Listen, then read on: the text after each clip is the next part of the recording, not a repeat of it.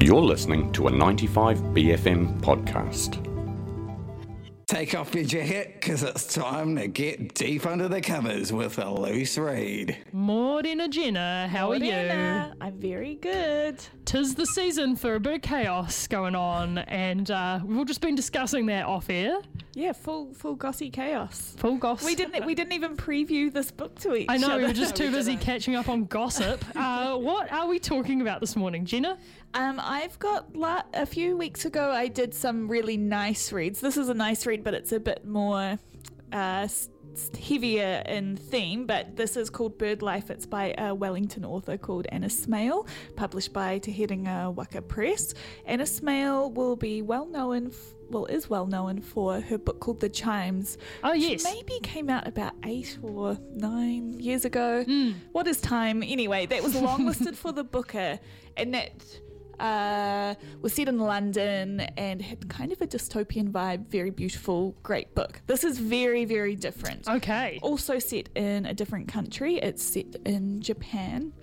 And it's about a woman who is named Dinah. She is a New Zealander and she moves to become an English teacher in Japan. She is in the throes of grief. Her twin brother has committed suicide. And what better way to cope with that than throw your life into opposite land? And she meets and engages with a woman who's her co-worker called Yasuko, who's also going through a different type of grief, but her grown son has left home. It's just the two of them that live together. And there's this kinship that develops with the two of them as they move through this space of uncertainty. This book really reminds me, in terms of the way it's written, and I'm saying this in the best way possible, and I was a little bit annoyed because I was listening to Anna's interview with Kim Hill and Kim picked up on it as well. You're like, that was my idea, Kim, goddamn. It feels like those, and I'm not saying all Japanese writers write the same, but you've got the Murakami or Sayaka Murata types of novels where there's this kind of magic coming through, very domestic, very present, very descriptive in a beautiful way, and this feels that. It's very visceral, and there's not too many throwbacks in time. It's just sitting in what's happening. You have a little bit set in New Zealand as well, but can I read a little? I just want to read. It's one of those books where I have all these bookmarks. I can see them. I can't remember what. Please read something. I'd love to hear about it. But I'm trying. This is just to show the her type of writing. So they're sitting at a table, and it's Yasuko, who's just met this American student. His name was Scott. They were speaking of their favourite novels. He spoke Japanese like a child so that she cringed in embarrassment. At the bottom of the egg custard, there was a river prawn curled up like a drowned child. Yasuko stared at it and remembered a time when she would have seen a sign in such a thing. Oh, wow. That's just like one sentence, and it's so evocative of quite a lot, isn't it? Yes, and Yasuko does. She can kind of talk to animals, and there's this sense of magic, but you're not sure if there's this whole feeling of you're not sure if it's quite real. And with Dinah as well, her brother Michael returns to her as she moves through. I really connected to the experience of moving to. I lived in Korea and taught English, and it's like kind of you feel nauseous when you're there and in the beginning, because your whole sense of reality is flipped upside down. You can't even read a sign.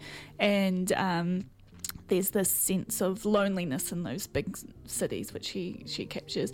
This is the second novel that I've reviewed this year that has set in between Japan and New Zealand. Kohini, I don't know if you remember. I do remember that. And it also explores grief. I think this is so beautiful. Anna is I'm just trying to think of the best way to describe it. She's such a craftswoman, and it's like a writer's book. Yeah, nice. It's those novels where lots of things happen, but it's all so tight, and It's beautiful. So I'd really recommend it to read over summer, especially if you do enjoy those Japanese novelists that I mentioned.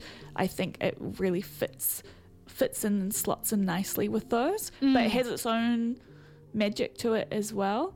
And maybe what you think is going to happen is not going to happen as well. Ooh, this sounds really beautiful. Bird Life by Anna Smale.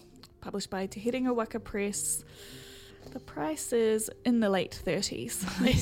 And it's on the shelf at the moment? It's on the shelf, yeah. And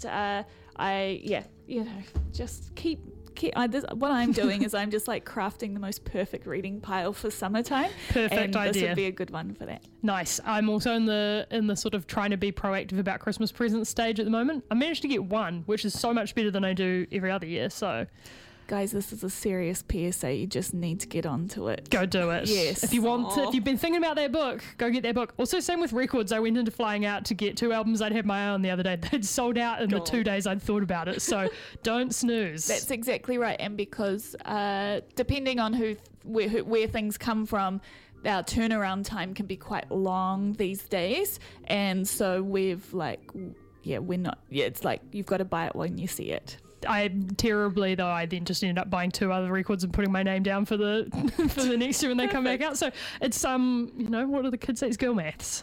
So there we go. Girl math, and you just we'll choose an alternative for you. Exactly. Yes. That's why you got to pop into Timeout. Thank you very much, Jenna. We'll see you in the shop. See you. That was Loose Reads. That was a 95BFM podcast. Support 95BFM with a B card. Go to 95bfm.com/sign up.